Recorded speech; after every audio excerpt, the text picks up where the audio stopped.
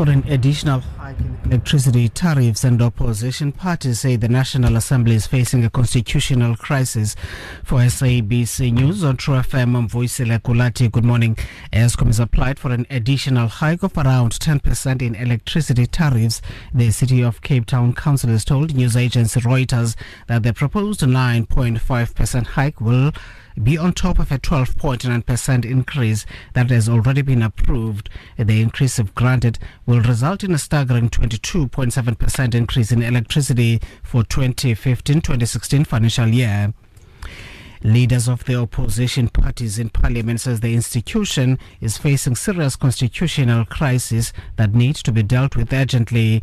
They were referring to chaotic incidents that took place during President Jacob Zuma's question and answer session in August last year, and during this year's State of the Nation address, where the police were deployed inside the chambers to remove some members. They reiterated their resolve to confront Speaker of Parliament on the matter and to resort to the country's highest court if possible. One of the issues parties are concerned about is the deployment of police in the chamber.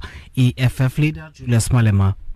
Those police who came into that, if they are police, if it's TRT and public order policing and all different types of units, you must know that we do not have a legislation that allows an establishment of such a unit. Every police unit must be established by law. So the unit we had here, it was an illegal unit. And once it is illegal, it doesn't have a commander.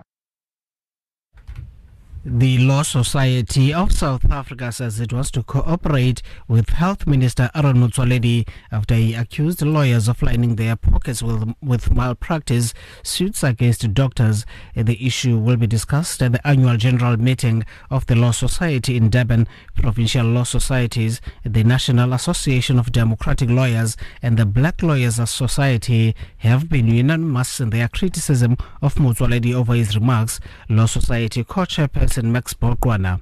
What we had called for, especially from the ministry, is actually to work together in these matters, because as the leadership of the legal profession, our responsibility is towards public interest.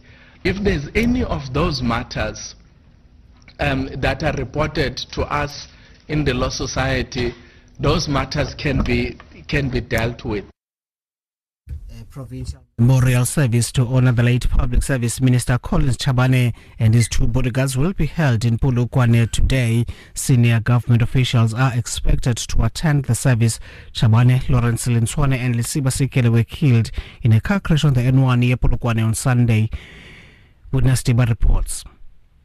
Mourners from all walks of life are expected to attend the memorial service of the late Minister Collins Chabane and his two protectors. Representatives of the Chabane family, ANC, NEC members and some cabinet ministers are among the mourners who will be attending the memorial service. ANC Provincial Secretary Knox Siavi says after the memorial service, an entourage will accompany the Chabane family to his home village of Shikundu outside Malamlele, where he will be laid to rest on Saturday. Witness by SABC News, Polokwane. And finally, Israeli Prime Minister Benjamin Netanyahu says he remains committed to a Palestinian state.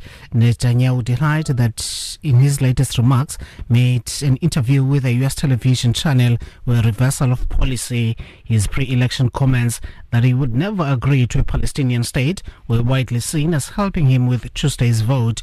U.S. government spokesperson Josh Earnest says the U.S. is evaluating its approach to Israel.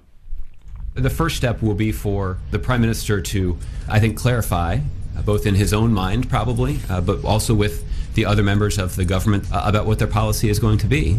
You know, obviously the United States will be closely watching additional comments from the Prime Minister and members of his party, and certainly closely watching the actions that they take. Top story at 6. ESKOM has applied for an additional hike of around 10% in electricity tariffs. Headlines at 6:30. True FM like no one else.